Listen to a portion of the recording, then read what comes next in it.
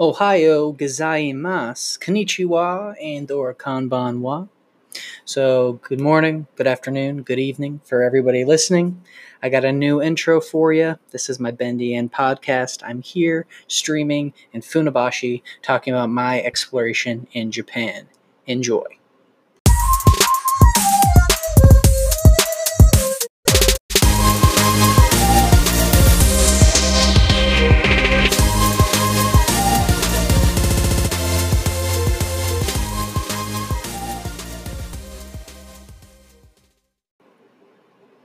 Sorry for the intros and outros I've been making. I just really get bored on the trains, and GarageBand is fun to mess around in.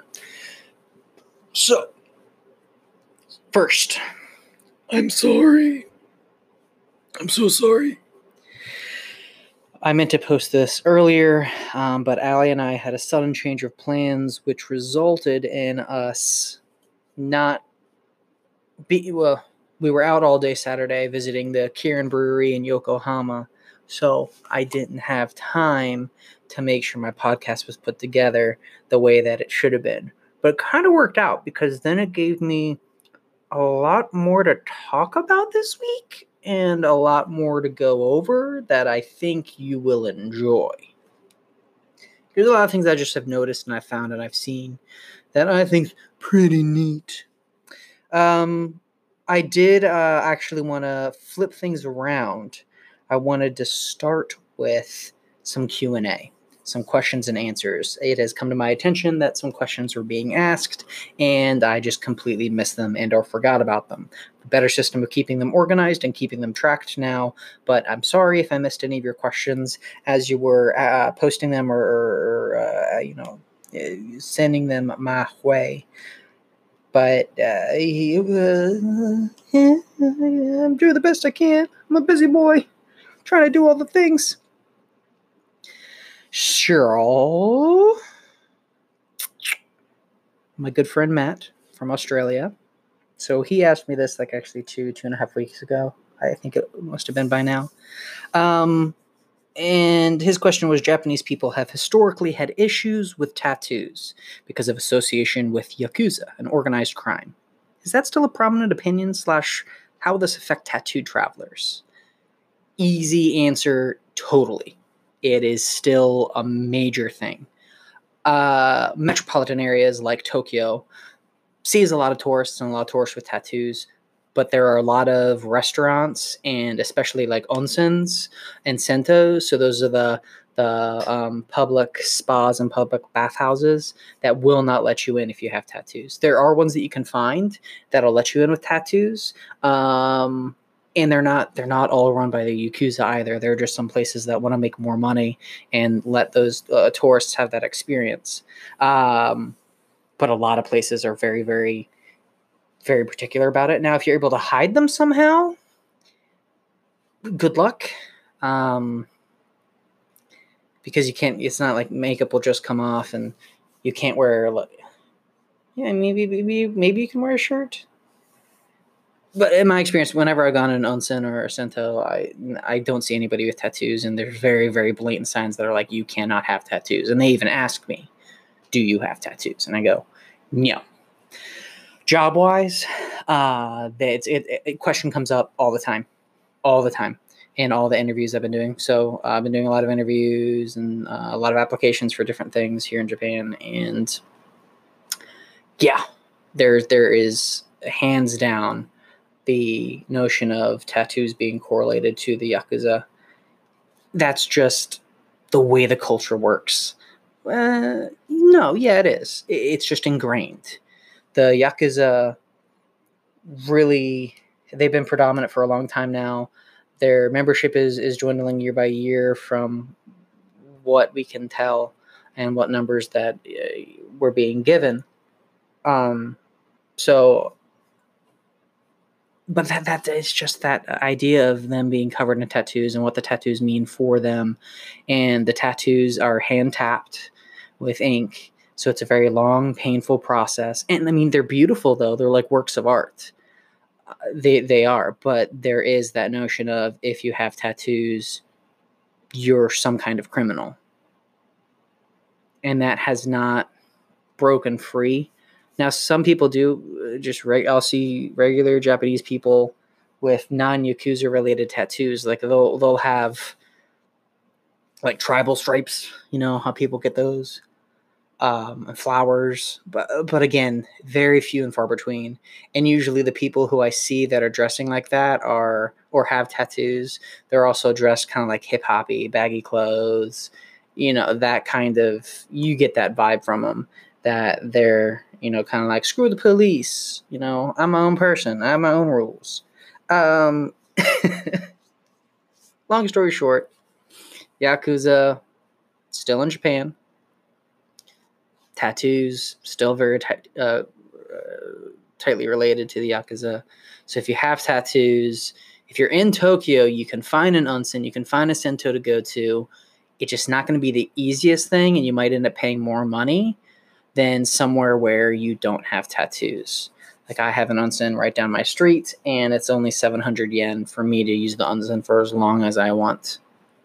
Whereas, like where Allie is closer to Tokyo, hers is 1,500 yen. Still but both of them don't allow tattoos. I want to make that clear. So if you have tattoos and you come to Japan and you really want to do an onsen, one of my recommendations is do some research, find out where they're going to be, so that you can go to them and you can enjoy them.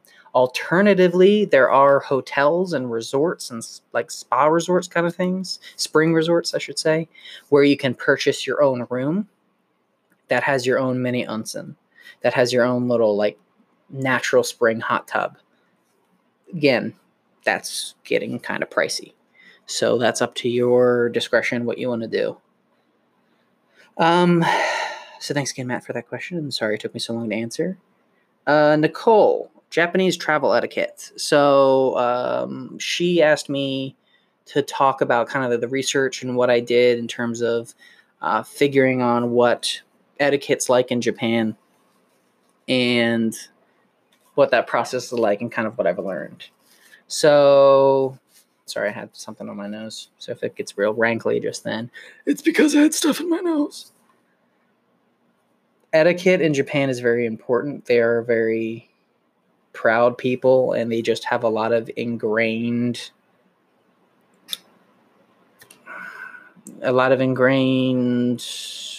customs and etiquette that they just follow. So super simple, just looked up, Japanese etiquette, things to know visiting Japan, rules, manners. Manners is a big one. So just being polite, not being super loud on the subway. You can have quiet conversations, but you're really trying to keep it down as best you can. Another thing is you don't take phone calls, you don't listen to music without headphones. Now, conversations, you don't have cell phone conversations on the train, period. I have seen one person talking to somebody on the phone, and this person was right up against the double doors, kind of whispering to himself in the phone. And whenever we would stop at a station, he would just jump out, regardless of if anybody was waiting. He would jump out, have his conversation. When he heard the chime that the doors were going to close, he'd jump back in. So trying to be as polite as possible in those circumstances. People walking on the street, you'll see them talking cell phones. But again, people typically try to move out of the way. It's not something where they're just like talking real loud, with the Bluetooth headset in, and they're just like, yeah, Charlie, these numbers are off the charts, and you need to make sure that we liquidate all these things and make sure to fire Barbara because she lost that account. As they're chewing gum and spitting and all that stuff. You don't see that here. That's not really a thing that I've personally seen.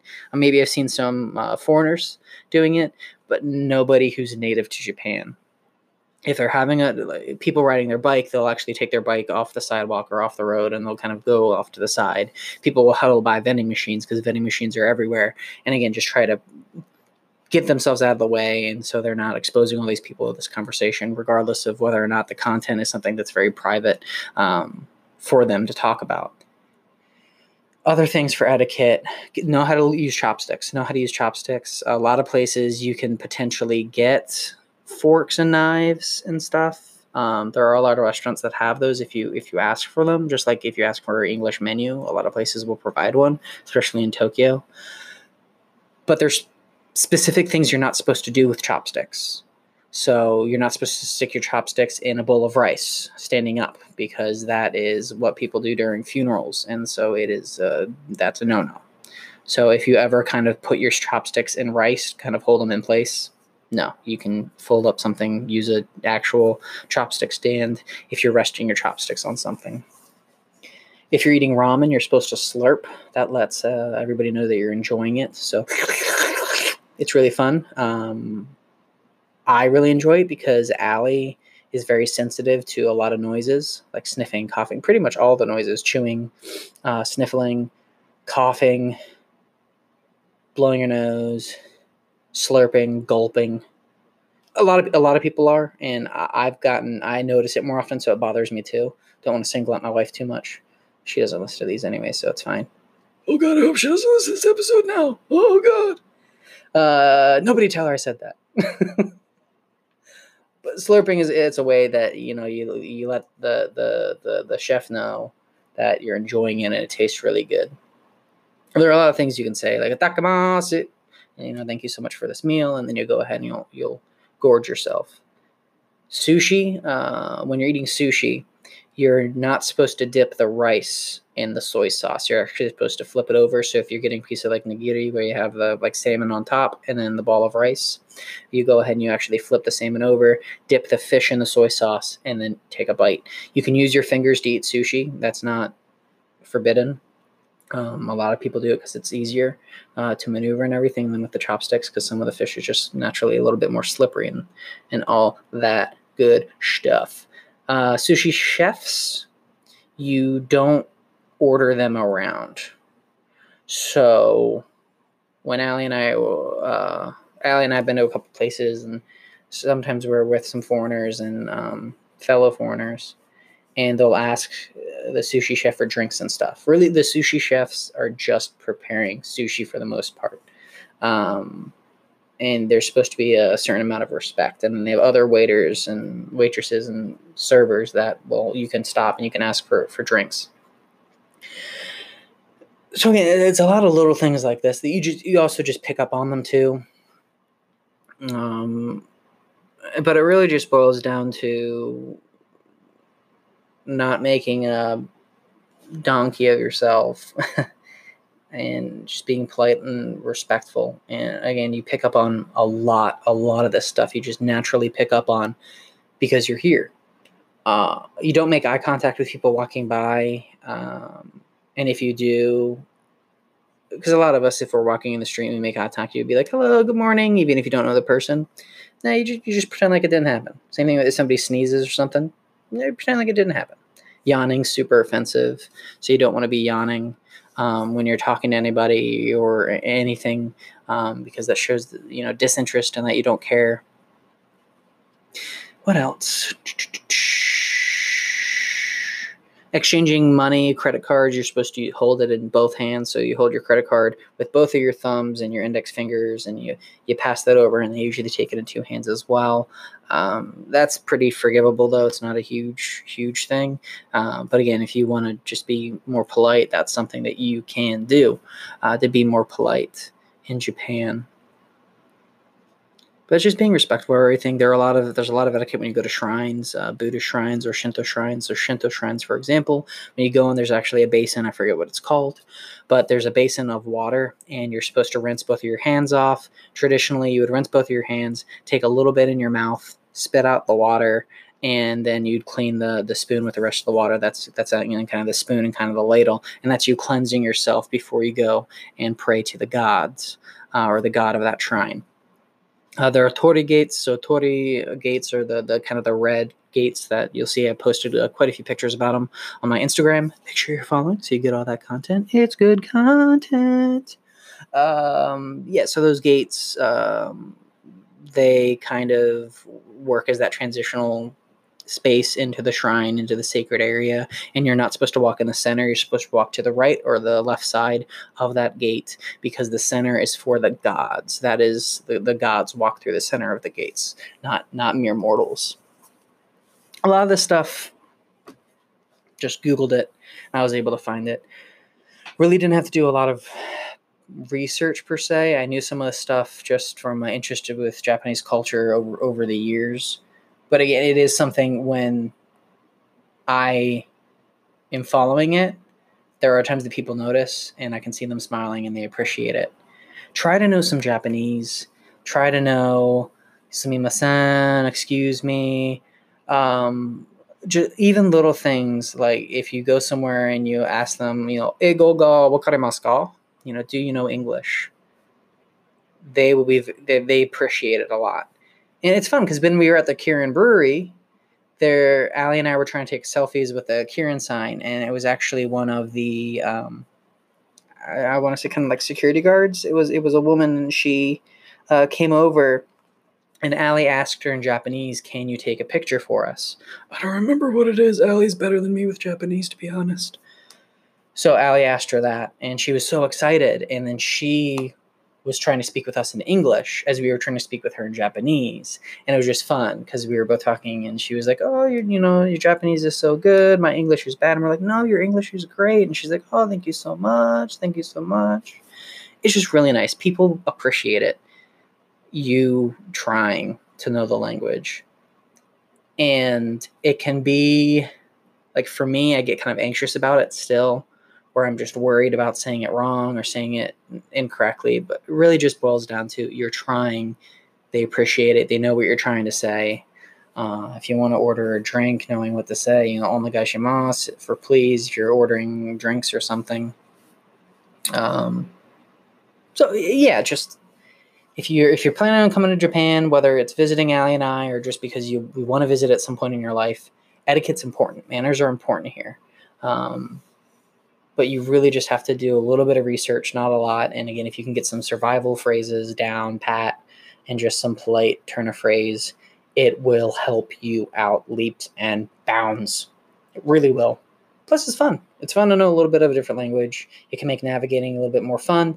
And if you do get lost, you can get back home instead of being lost for real. Because being lost for real will not be good. Yokohama Kirin Brewery. So excited right now. Allie and I she had a 3-day weekend, and I had a 2-day weekend before I started work today, actually. And, well, it's a class. It's not technically, it doesn't matter. So I had a instructional qualification process thing today that I had to go to. It doesn't matter. I'm trying to think of something to do, and we were going to go to this really pretty city about an hour and a half, 2 hours away from Tokyo by train. And it's got this huge Buddha statue, and it's right on the coast, and there's like a lighthouse and aquarium and tons of Buddhist and Shinto shrines to visit. It's called like Little Kyoto, super cute.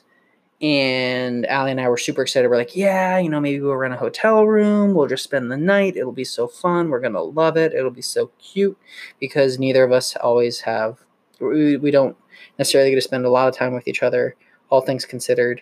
And sometimes, especially in the coming weeks, once Allie's work kind of situation kind of ramps up and my stuff with work ramps up, we might not be able to take these kind of trips. Our schedules might not align.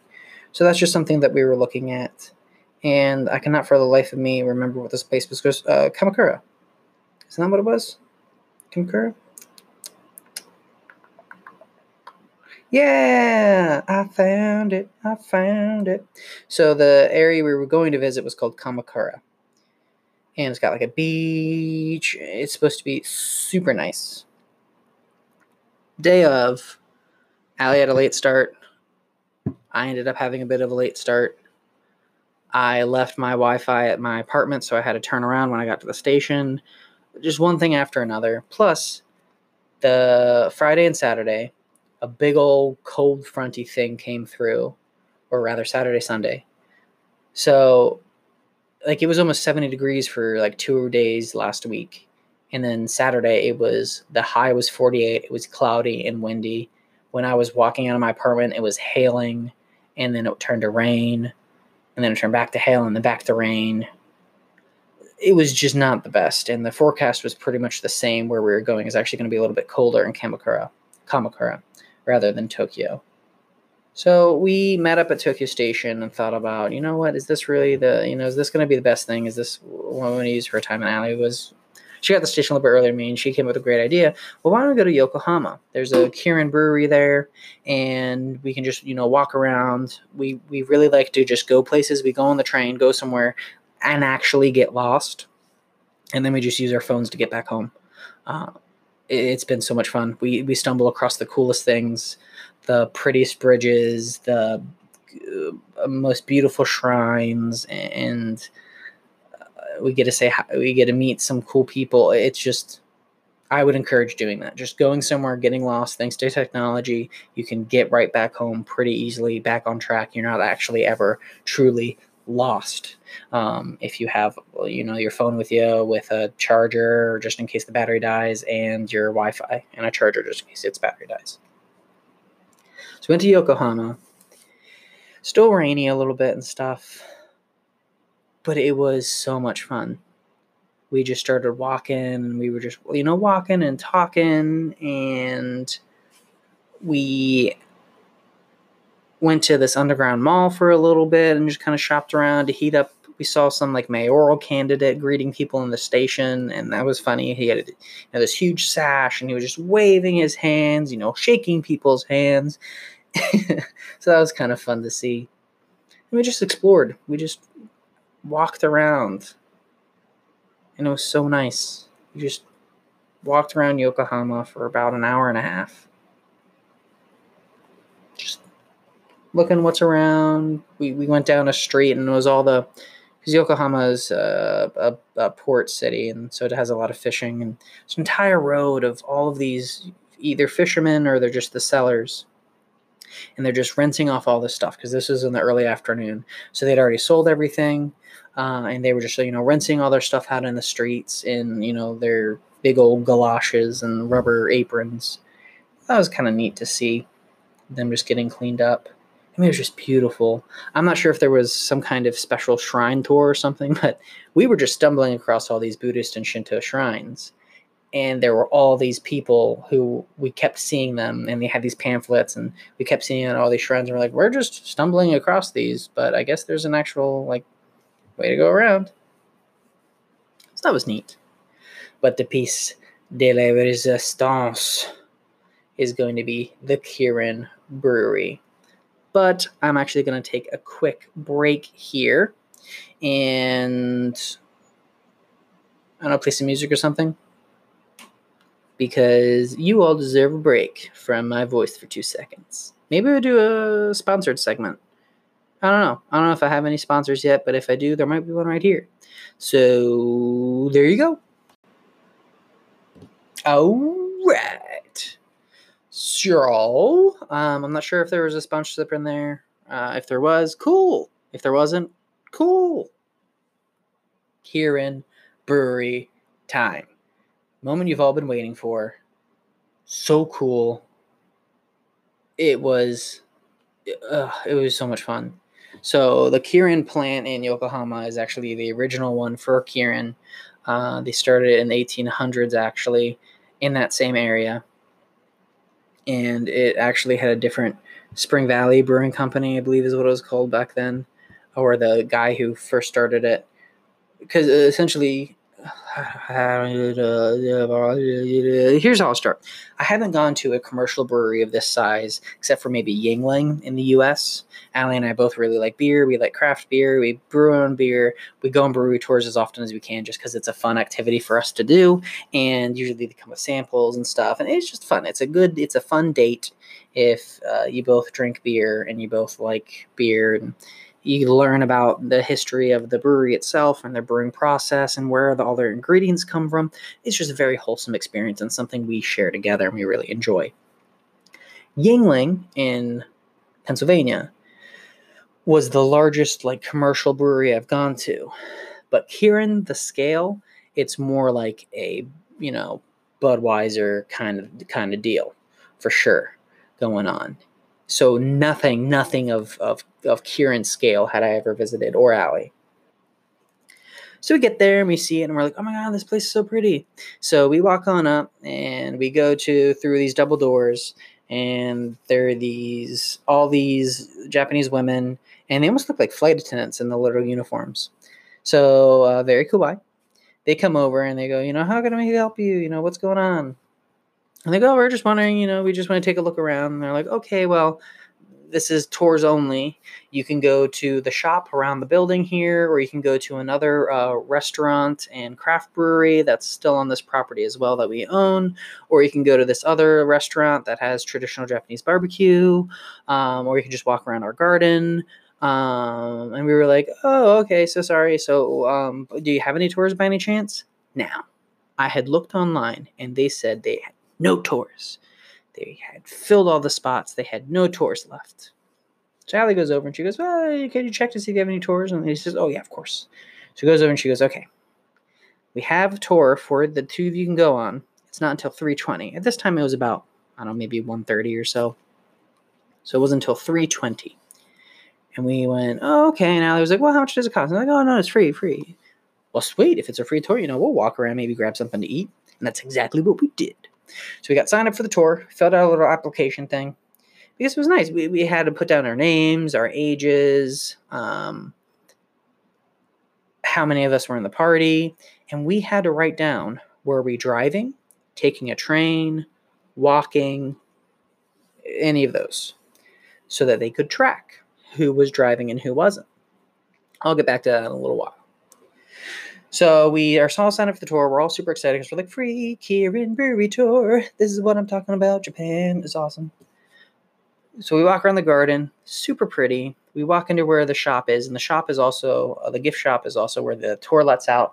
And we see that they have all these taps, and we're like, oh, cool. You get a sample beer at the end of the tour. This is going to be great. And we're looking at all the merchandise, and there's some cool merchandise. It's real cute. They got, shirts, coasters, posters, bookmarks, and everything's pretty reasonably priced. They didn't have a tap handle, though, so I was kind of bummed about that because that's something I collect, is tap handles. Oh, well, I'm sure I can find one on eBay if I'm really, really dying for it. We leave, explore the garden some more, see some pretty flowers, walk all around their grounds. We probably cover that in maybe half an hour, 40 minutes. So we go to a little craft brewery that's just, 100 yards from that main lobby area we were in. Not very far away. And it's super cute. It's a brick building. It's like rusticy with wooden floors. And we go in, and this is owned by Kirin. It's owned by the Kirin Brewing Company. But this is where they do like craft beers. Kind of more Americanized craft beer culture went into this brewery that they had. So they had 6 flagship beers to choose from. They had, a raspberry kind of like framboise. They had a deep smoky porter, Daydream, which was almost like a Belgian white. They didn't call it that, but it leaned more that way, I thought. Then they had a lager, a pilsner, IPA.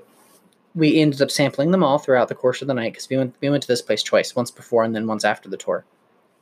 When we were there before the tour, we just got a little salad, we got prosciutto with a watercress salad. It was just plain watercress. It was so fresh and nice and light, and the prosciutto was nice and salty, and it's not something you can find all the time here in Japan because they don't really do like deli meats and stuff. That's not really like their thing. But it was so good. That was nice, and we just relaxed for a bit. It was cold outside, so we kind of heated up and got to look at their menu, and we decided, we should come back here for dinner afterwards. It'll be really nice. So we go on the brewery tour. Now, the brewery tour was only in Japanese. They do not do English tours. So what was nice is they gave us a laminated... It was like a bunch of big index cards that were all in a ring together, and they were all laminated. And they had little blurbs in English about what they were talking about with pictures, so you knew at what point in the tour they were talking about what. Then if there were any videos that we watched, which there were quite a few of, those all had English captions or English subtitles, which made it very easy to understand what was going on. So they start out, you go to this big old room, and they talk about the history, how they started in the late 1800s. Westerners came over, and that whole culture came over, and with them came malts and hops, and they wanted beer as they were in Japan. So naturally, they started their own brewery, and then it just kind of exploded from there. Beer culture just exploded, and I've learned a lot of stuff I didn't know. I didn't know about them. And we went through the brewery process, water, yeast, hops, malt, barley, whatever. They go over all those, but it was just really, the one room where they're talking about the lauter tun, the mash tun, and everything. They actually turned off all the lights, and then they did the projection on the center of the floor, because the flooring was right at the top of all of these all the equipment. So you really just saw the tops of all of these, huge systems. But they had all the lights turned on, and they had a projector which projected what the process would look like in that machine. And so they're like filling it with water and spinning around, and it was such a smart way to do it. Then we got to sample their wort. They actually do two. They just do the primary. They have the wort, and then they do kind of like that primary pull. I'm blanking on what it's called, but they do two pulls of the malts, and so they have two different worts. One that's really, really strong and sweet, and the other one that's not. At this point, there's no booze, so everybody got to sample it. It was really nice. Of course, we went through. We got to taste some barley. We got to taste some. We got to smell their hops that they use. Waka. So it's a pretty standard tour.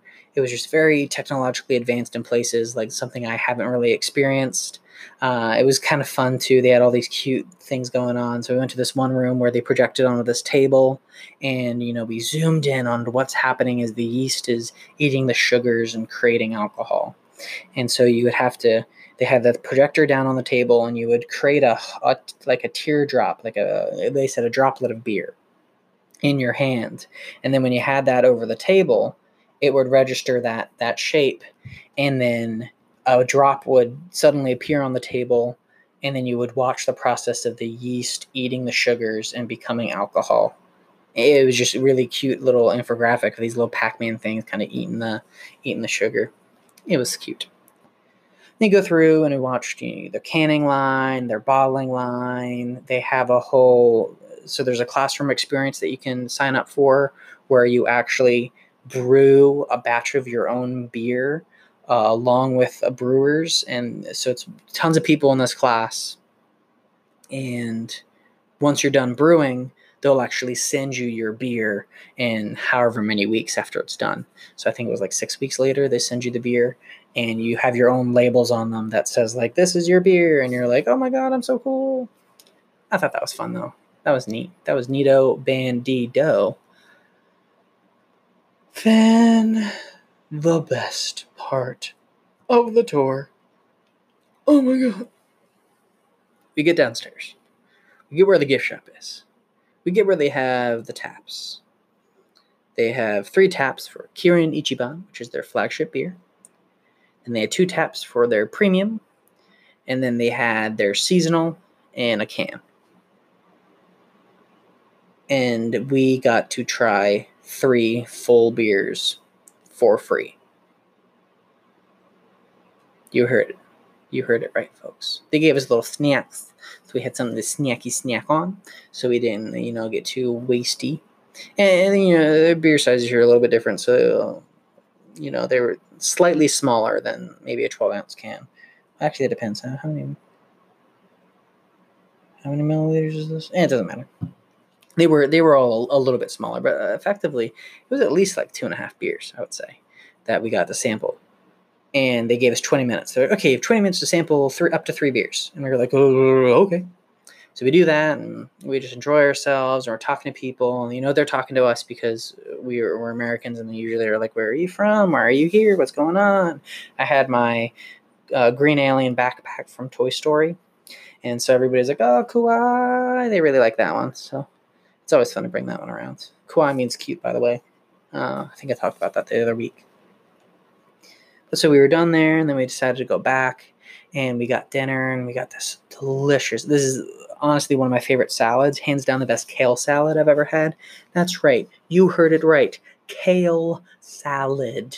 And I enjoyed it. But it had a great vinaigrette, and everything was covered in the vinaigrette. So it wasn't.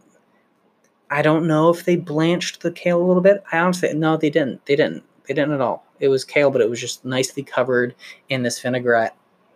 And they had the best smoked chicken I've had in a long time. And it was so smoky. And they had them in these little strips. And when you would get one of those, and they had pomegranate in there and some like quinoa, and we would get all that stuff together. It really came together really, really nicely.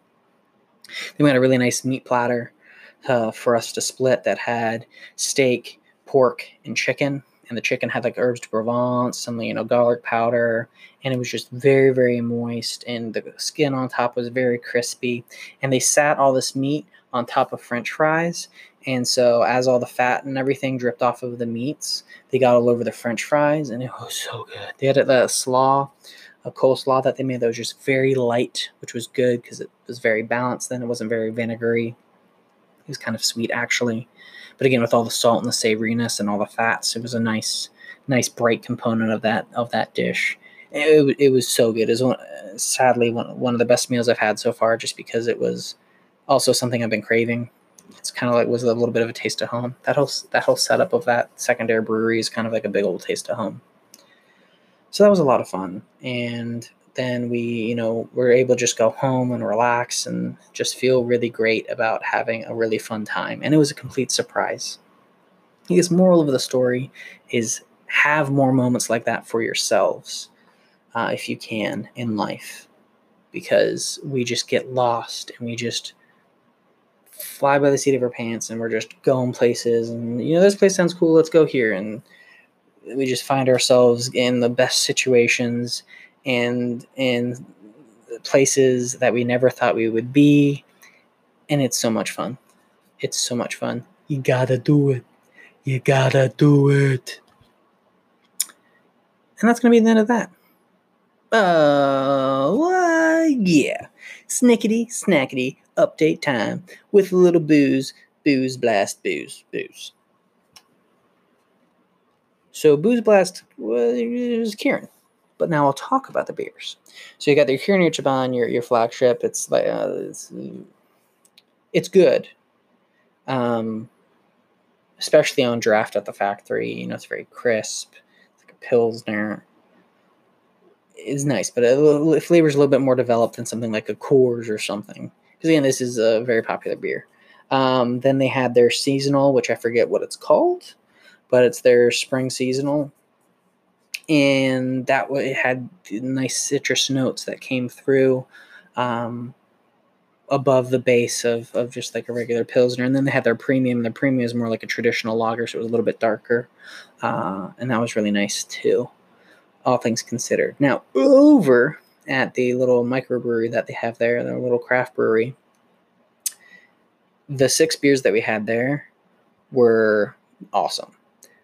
The Pilsner was a Pilsner. Sure. Their IPA, even on the thing, they were like, is it an IPA? Is it an APA? Is it an IPL? And I was like, why are you giving me all these choices? It should really be defined as something. But it kind of wiggled its way around in that area. It was nice and hoppy and upfront, and that was really good. The porter that they had, they said it wasn't smoky, but it was definitely, you got those chocolatey notes, a little bit of that smoke burniness that comes with those really almost charred malts that you put in there.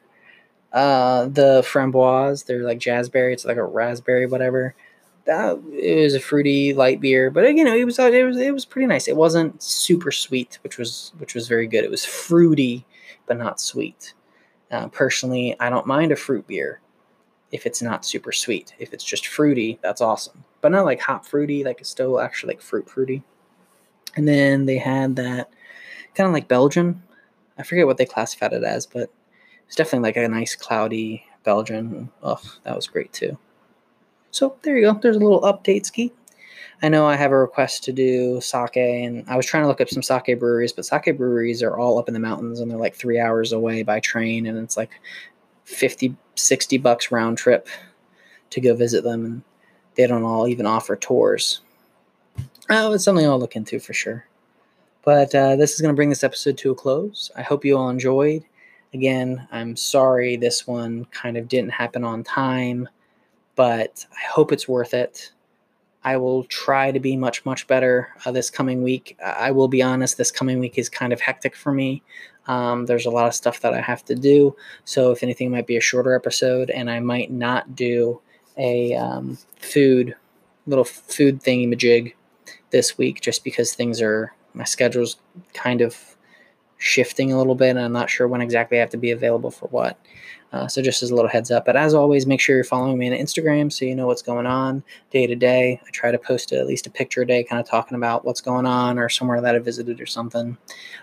Please share, follow, like, subscribe, and feel free to send me some messages if you have any questions for anything. Thank you all. Have a great night. Jamata. See you later.